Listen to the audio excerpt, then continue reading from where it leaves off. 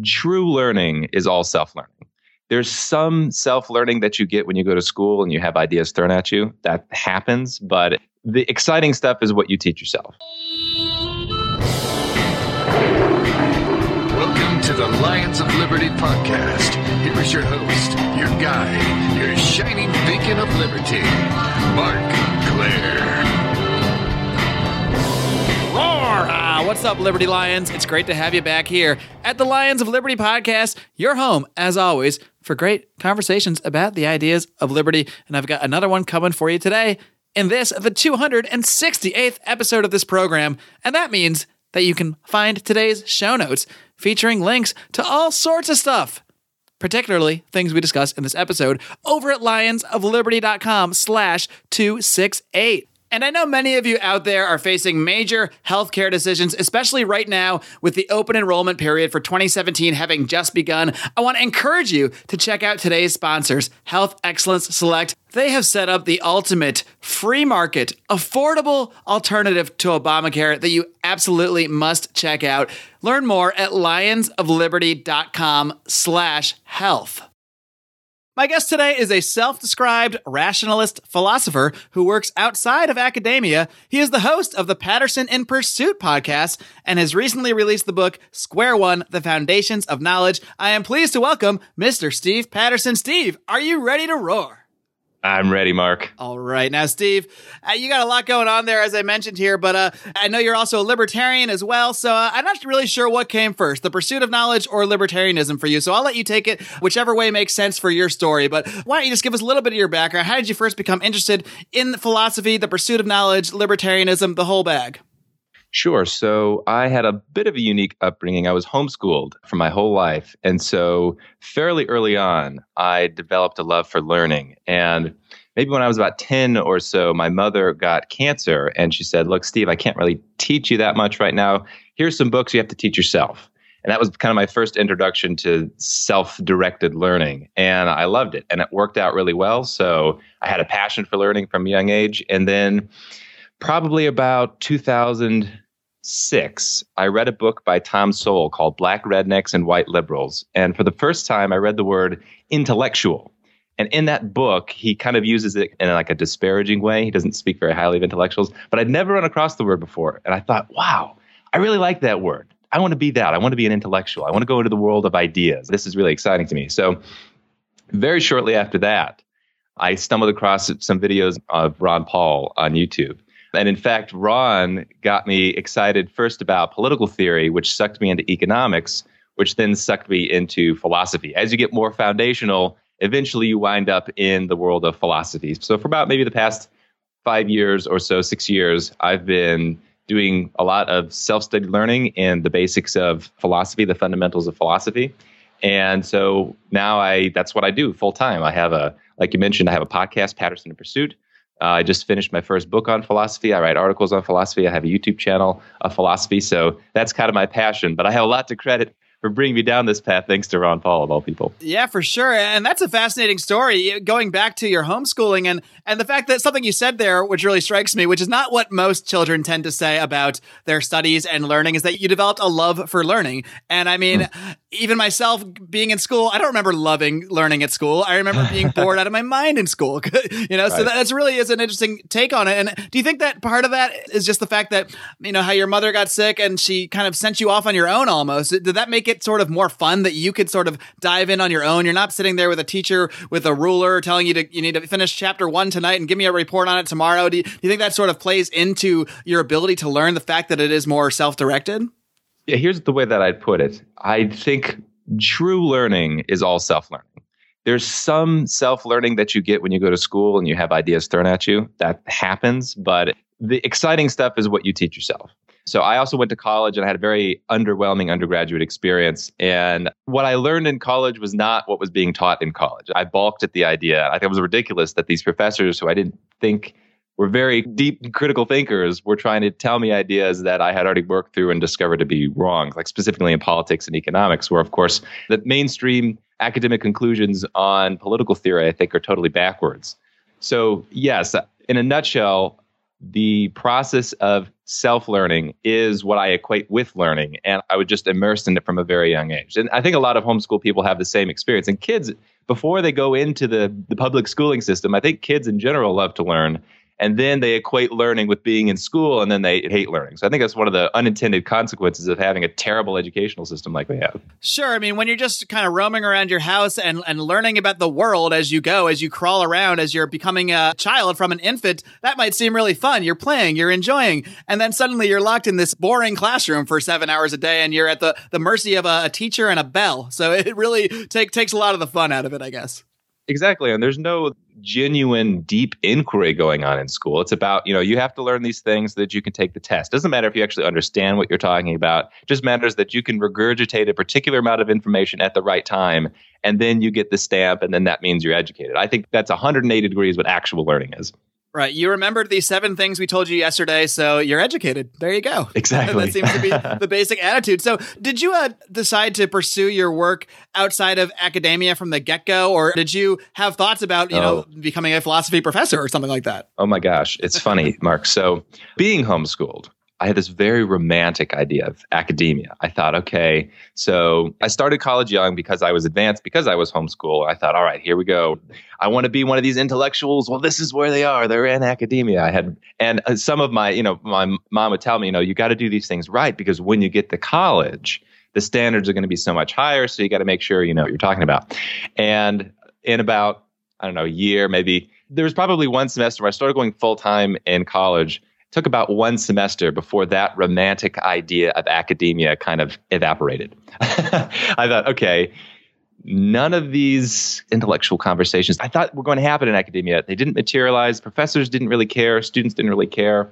So I slugged my way through, and I made it through. I got my undergrad degree, and I thought, okay, look, I can't really do the academic thing right now. Maybe I'll go to grad school, but realistically, the way that I learned about the world of ideas is online.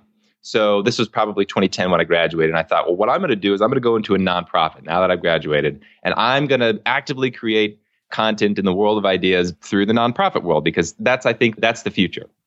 Well, worked in the nonprofit world for about a couple of years, and I found, there's a whole lot of crap going on in the nonprofit world as well.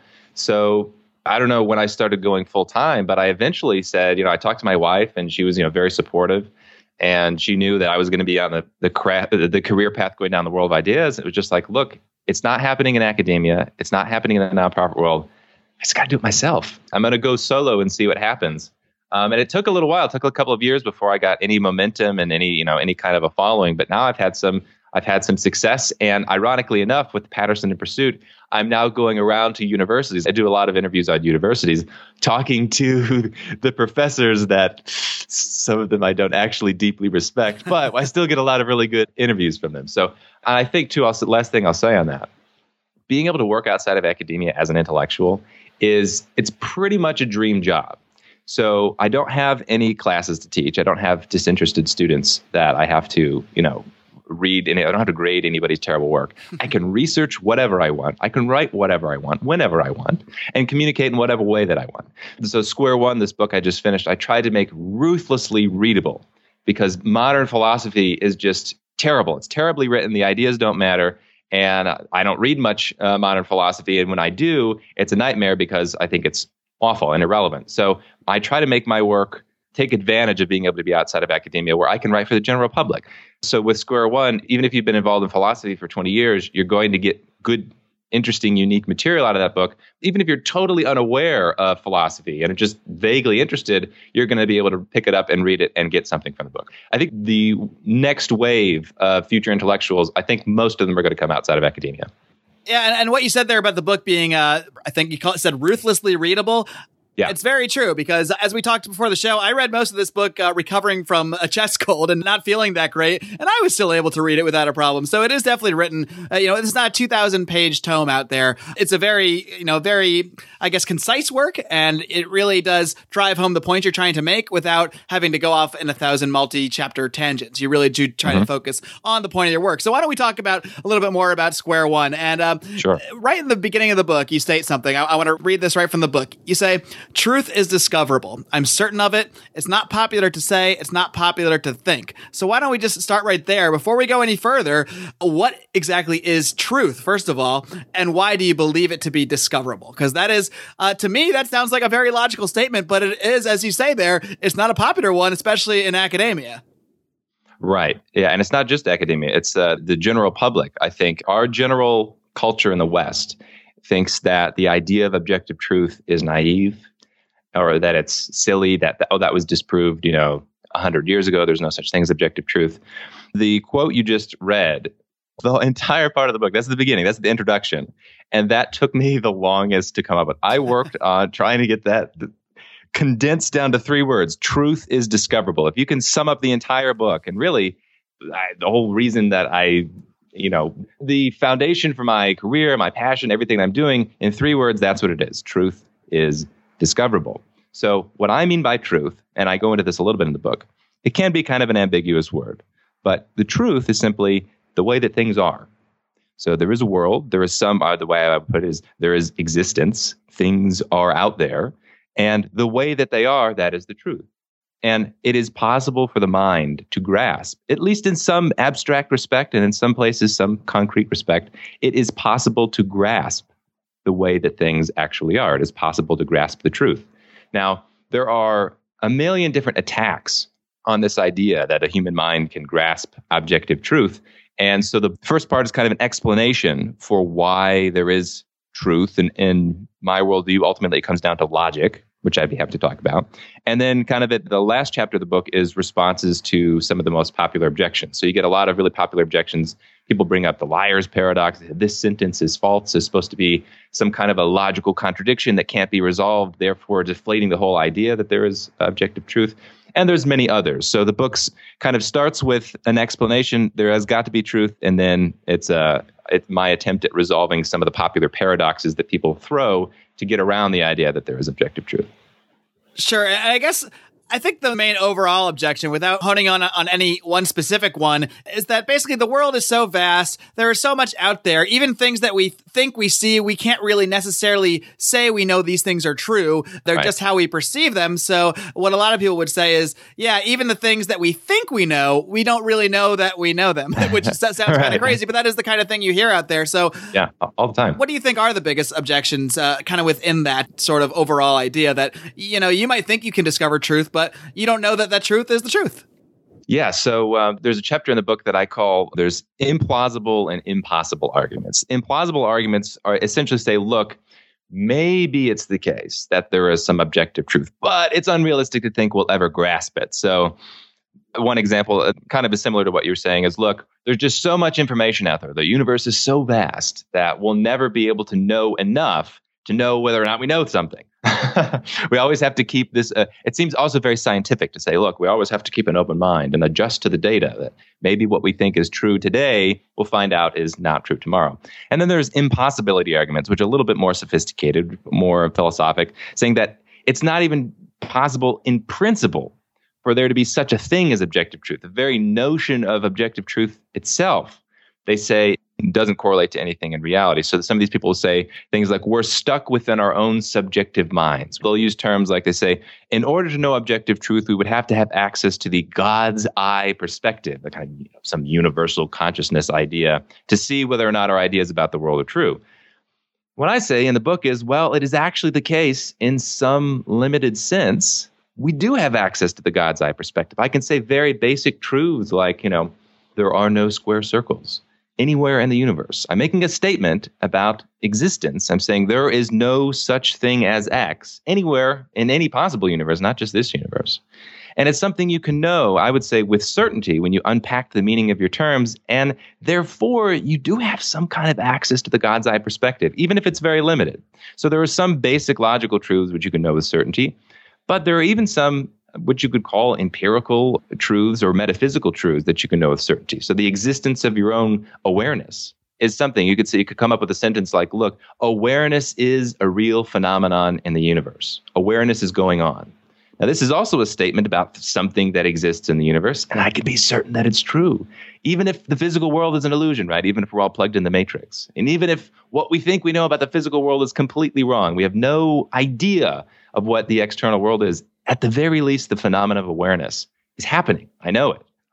So that would be one example of people balk at this idea, but as I think I explained pretty well, you can know these type of things with certainty. And you mentioned the Matrix here, and this is kind of a tangent, but it's kind of not, because there are actual academics out there and many people that are seemingly intelligent that put forward this idea that we do live in a artificial reality of some kind, that our minds are basically just hallucinating the rest of the world for us. And that I think that does kind of play into some of their argument of, well, we can't really understand objective reality because reality is really just whatever our minds are sort of telling us is reality. But we don't know that that's even the real world we live in. We might all live in a little tiny glass bubble with, giant aliens are just watching over us and they're programming all our thoughts and everything that we see. And that sounds like crazy sci-fi stuff, but I've heard actual academics say this. So what's your response to this seemingly outlandish idea that we just live in sort of, maybe our minds are all plugged into a thing somewhere that just, a little socket that pumps all these ideas, all these things that we think are truth into our brains or whatever they really are or what have you. So put it this way. I love the idea because I love the Matrix. It sounds cool. Don't get me wrong. It does. Let's grant that it's all the case. Let's say we are plugged into the Matrix. It still does not follow that we cannot know objective truth. So I love that kind of radical skepticism. I think that's a very healthy way to discover truth, is by saying, well, maybe this is possible. Maybe this is possible. Even in such a world, mathematical truths still apply. 2 + 2 still equals 4, even if we're hallucinating everything. Even if everything is a hallucination and an illusion, the existence of your awareness happening is still a real phenomenon in the universe. It's still reality. Whatever is happening, the phenomena in your awareness are still taking place, even if the underlying cause is illusory. So if I just had some magic mushrooms and now I'm hallucinating some pink elephant in front of me, well, the pink elephant as some independent physical object might not exist, but just the actual awareness, the phenomena of perception, the my seeing something, is definitely something that is taking place. So even if we plug ourselves into the Matrix, you can't get around logical truths that there are no married bachelors and all things are what they are is another logical truth. You can't get around that, and you can't get around the existence of your own consciousness. So there is no, and I would say too, it's not even just being plugged in the Matrix. Whatever crazy scenario you come up with, if it's possible, you still will not be able to disprove that there is the real existence of awareness and that you can't have any kind of logical contradictions. Those two things are absolutely certain. Steve, one thing I am absolutely certain of is the fact that health care prices have been skyrocketing in recent years. And I just need to take a minute out now to tell our listeners how our sponsors at Health Excellence Select can help. And guys, I have purchased my own health insurance for the last decade, and I saw firsthand how prices just skyrocketed after the implementation of Obamacare. Suddenly, I found myself with huge premiums, huge deductibles, and being told that I have to buy this specific insurance or I'm going to get fined. I realized right away that this was a scam and that I needed to seek an alternative. And I found that alternative in the concept of health sharing. This is an amazing legal alternative to Obamacare that allows people to share medical expenses with people of similar values. For most people, health sharing is a much more affordable option, and it's a lot less taxing on your soul than that corporatist Obamacare health insurance. And our friends at Health Excellence Select have put together the ultimate package to help you manage your health care. You can learn more by heading over to lionsofliberty.com/health or giving my rep, Jeff Cantor, a call. He can be reached directly at 440-283-6849. Be sure to tell him Lions of Liberty sent you. Let's go back to something you mentioned a second ago, the squared circle example. And this is one that to me seems very obvious. A thing cannot be two things. So a square has one definition. It is a four-sided, equidistant, I guess you would say, not equidistant, but a four-sided thing with the same length. I'm not saying that in the most academic way, but and then a circle is round. It does not have sides. So by that definition, you can't have a squared circle. And yet, I've heard you interview people who believe that you can have a squared circle. So what is that argument? What is their argument that you can have something that actually does contradict its meanings, if that makes sense? Yes. Okay. So this is where we have to dive into language, because it would be very difficult for me to reproduce exactly what they mean, because I think their meaning is shifty. So there was an interview you bring up. I had an interview with a guy at Columbia who said, I was talking to him exactly about these things. Could you have some kind of real logical contradiction? Is it possible to have a square circle? And he said, well, I mean, maybe. And I said, okay, well, what we mean by square is mutually exclusive with what we mean by circle. So how could they be together? He said, okay, well, let's say that there are no square circles as you understand it, but maybe there are squircles. Maybe there's this other thing that has these properties of squares and properties of circles and puts them together in a way that we can't understand. So he said, for example, we can say something about square circles or squircles. He said, we can say that square circles are square. That's a true statement. I said, hang on a second. If you unpack what you mean by your terminology, you will discover a certain truth, unless you're using language in a very weird way, that what is square cannot be circular. For the same reason, so mathematics is an area that I've identified. There's a lot of irrationalism, a lot of ideas that there are logical contradictions. Shockingly enough, come from ideas in mathematics, which is a whole other topic. But an easier one to see, easier example, which actually came from that interview, is a married bachelor, right? Bachelor being understood as an unmarried man. Could you have a married bachelor? And the same answer, you cannot have a married bachelor. Well, what he said is, well, what about something like the Pope? True story. That was his example, who maybe is a married bachelor. The reason he said, what about something like the Pope, is because I think in Christian theology, the Pope is something like being married to the church, something like that, but he's not married to somebody else. So he's a married bachelor. He's married, unmarried. And you get these kind of examples all the time. And all it is a confusion about language. It appeals to ambiguous language. And people try to say, because language is ambiguous, reality is ambiguous. Because language is fuzzy, reality is fuzzy. Because I can mean something over here, but I can kind of shift my meaning and then mean something else. When I say married, I'm kind of talking about being married to another person sometimes, but I could also be talking about being married to the church. Because people can play around with language, they try to say, oh, look, you can have true logical contradictions. This, I think, I'm certain, I would say, is absolutely false. And that's one of the motivations for this book. Is I've had so many conversations over the years with people that will argue, oh, you could have married bachelors, or you could 2 + 2 = 5 sometimes, that I decided, okay, I got to get down to the fundamentals. Why is it the case that there are no married bachelors and there are no square circles? Why is that the case? Well, it comes down to logic. When you unpack what logic is, you discover what I call the foundation of knowledge. Logic applies to everything in existence, and that is necessarily true, which means that there are no contradictions in reality. There's no irresolvable paradoxes in reality. Everything is exactly how it is, and it must be that way. And it seems to me that a lot of these examples, the squared circle example, the unmarried bachelor, they can only be justified if you begin to change the actual accepted meanings of those words. So you can say there's a squircle and that's a square as long as you change the definition of square. As long as you don't say a square still has to be this 4-sided thing. Well, if that's the case, then we've just thrown out the words entirely anyway. So what was the point? And same thing with the married bachelor. I mean, you can say there's a married man who acts like a bachelor. Maybe he lives in a separate room as his wife. Maybe he lives the life of a bachelor. Maybe he sleeps with other women and doesn't clean his dishes, but he's still married, so he's not a bachelor by those definitions. And I think it's very dangerous when we allow the perversion of language like that, and that seems to be your feeling as well, and why one of the major reasons that you pursued this work. Yes, that's precisely correct. So when you put your foot down and you say, okay, let's try to really unpack this whole married bachelor thing, you get down to really self-evident propositions that people will say, oh, well, that's just, that's a tautology. That's just self-evidently true. But you have to say them because people deny that they're true. So things like, okay, if it's the case that somebody is married, then it is the case that they are married. So if it's the case that somebody is not married, then it's the case that somebody is not married. That's what we mean by the term. So you can't put them together given what we mean by the terms. You're correct to say, you could have a married person living as a bachelor, but if they're married, then they're married, right? As long as you're clear about what you mean and you're not shifting definitions, then you don't run into logical contradictions. And what's remarkable, Mark, really shocking, is that what people do is they discover these, what they think are contradictions, which are just confusions about language, and then they build a philosophy out of that.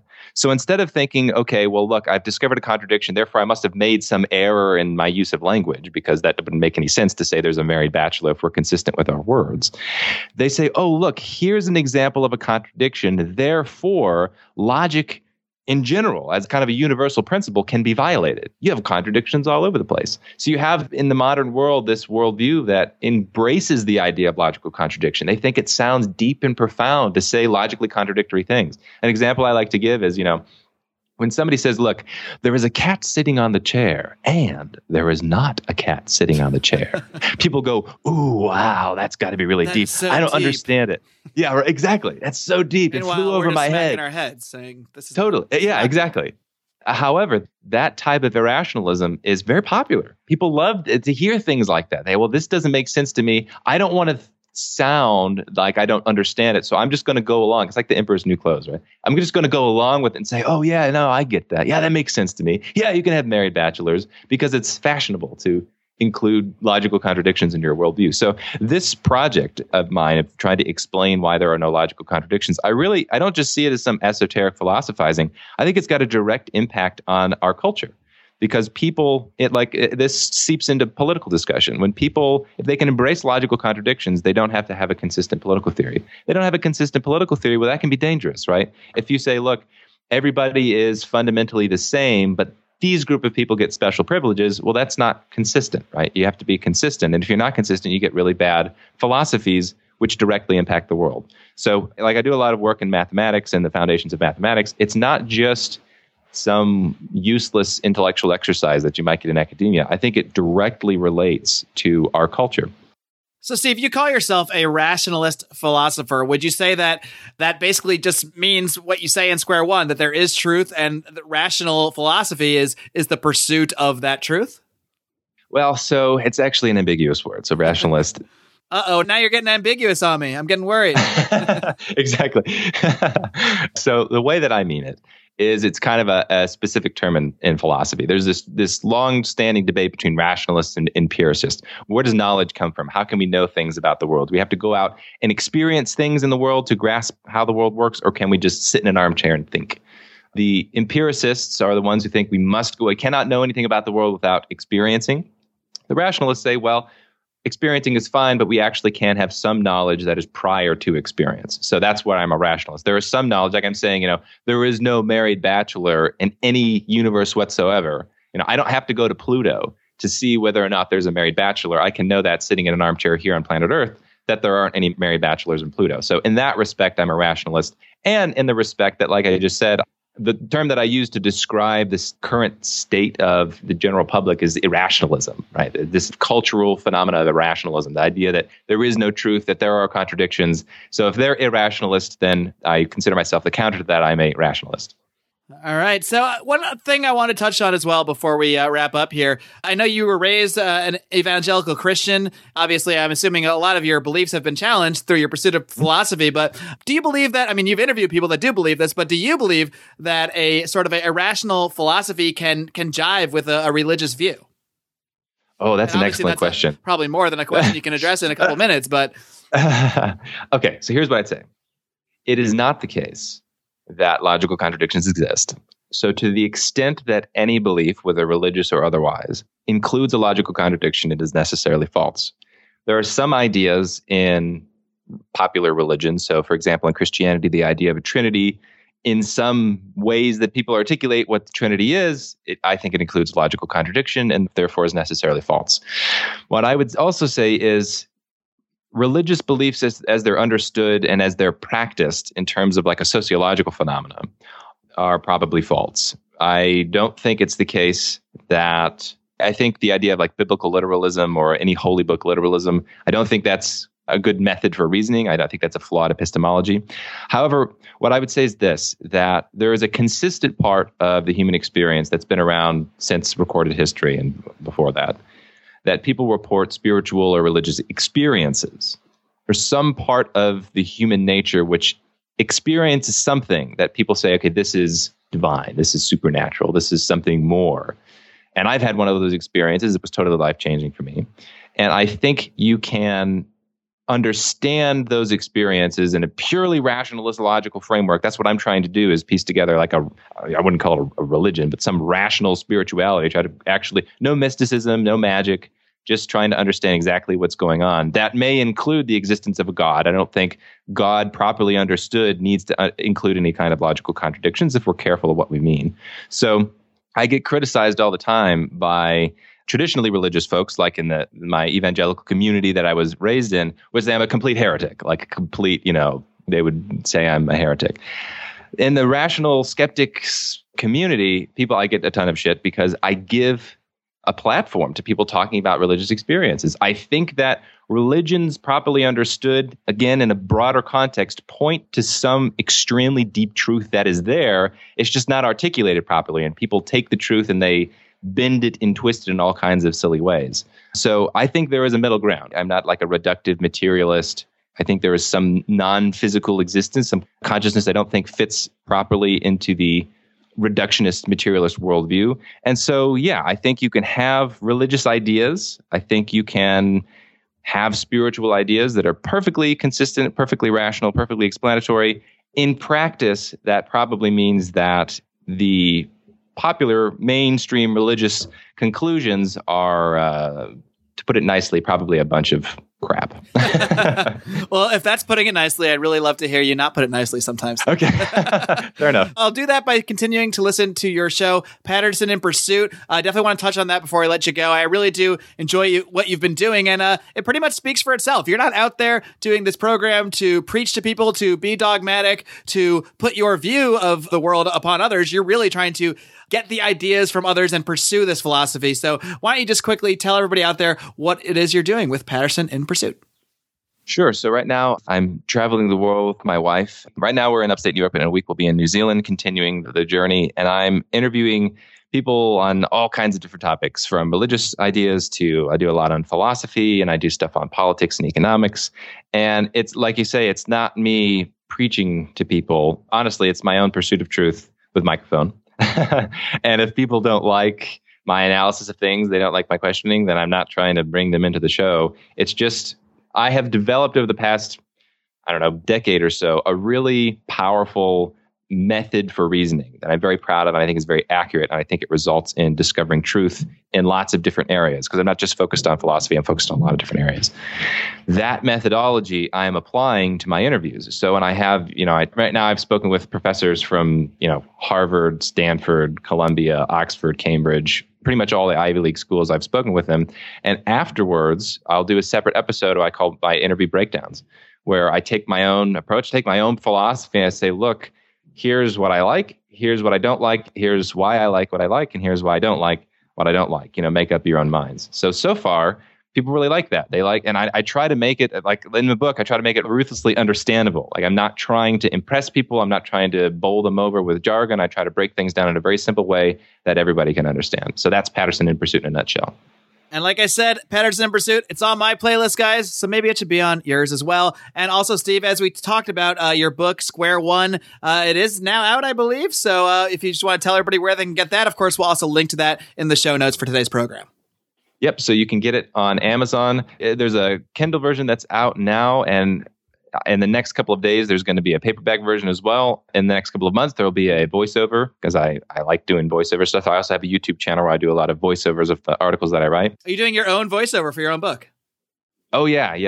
I like doing voiceover stuff, yeah. All right. I also wrote a book on Bitcoin that I did a voiceover, and that's for free on YouTube if you want to listen to that. That's actually really interesting that you get to hear the book in your voice, because just for one example, I recently did an audiobook, listened to an audiobook of our recent guest, Jesse Ventura, and it was great, but it's weird hearing Jesse Ventura's voice, but not in Jesse Ventura's voice. So I think it'll be interesting to actually hear your voice speaking your words. Yeah, and I really enjoy it too because text sometimes is ambiguous, not because reality is ambiguous, but because people read things in an ambiguous way, which that's just how text works. So it's really nice on my end because I get to say, look, this is what I meant, and you can understand it more with my own emphasis. So I really enjoy reading it. But also, if you don't want to do it through Amazon, I also have all of my support comes through individual contributions on Patreon, which is a website where people say, hey, look, I'll pitch in $1 or $2 whenever you release new content. So you can also contribute to the show that way, which when you contribute, you get a free copy of Square One and my book on Bitcoin. So those are two ways that people can pick them up.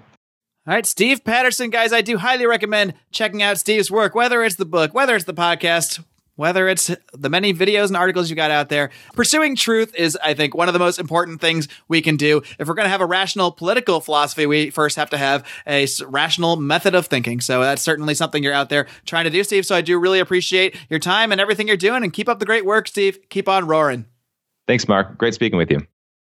All right, folks, I hope you enjoyed my conversation today with Steve Patterson. And I got to say, as someone who believes that philosophy and the foundations of our beliefs are quite literally the most important things to advancing the cause to liberty, well, I really appreciate what Steve Patterson is doing, not just his overall work, but in particular his podcast, which I really want to recommend you guys check out, Patterson in Pursuit. It really is a great program. He really is just, as the podcast title suggests, in pursuit of truth and knowledge. And I really do think his approach is a great one. And it's one that more people out there should and could take to things, to listen to what other people have to say and try to use a rational thought process to sort out what they're saying, to re-examine your own beliefs, to be skeptical. These are all things Steve also talks about in his book, Square One. I really do think that the foundation of our knowledge is essential to being able to argue points, to being able to kind of spot the logical fallacies in the quote-unquote points that other people across the political spectrum often make. Those aren't always necessarily points per se, as much as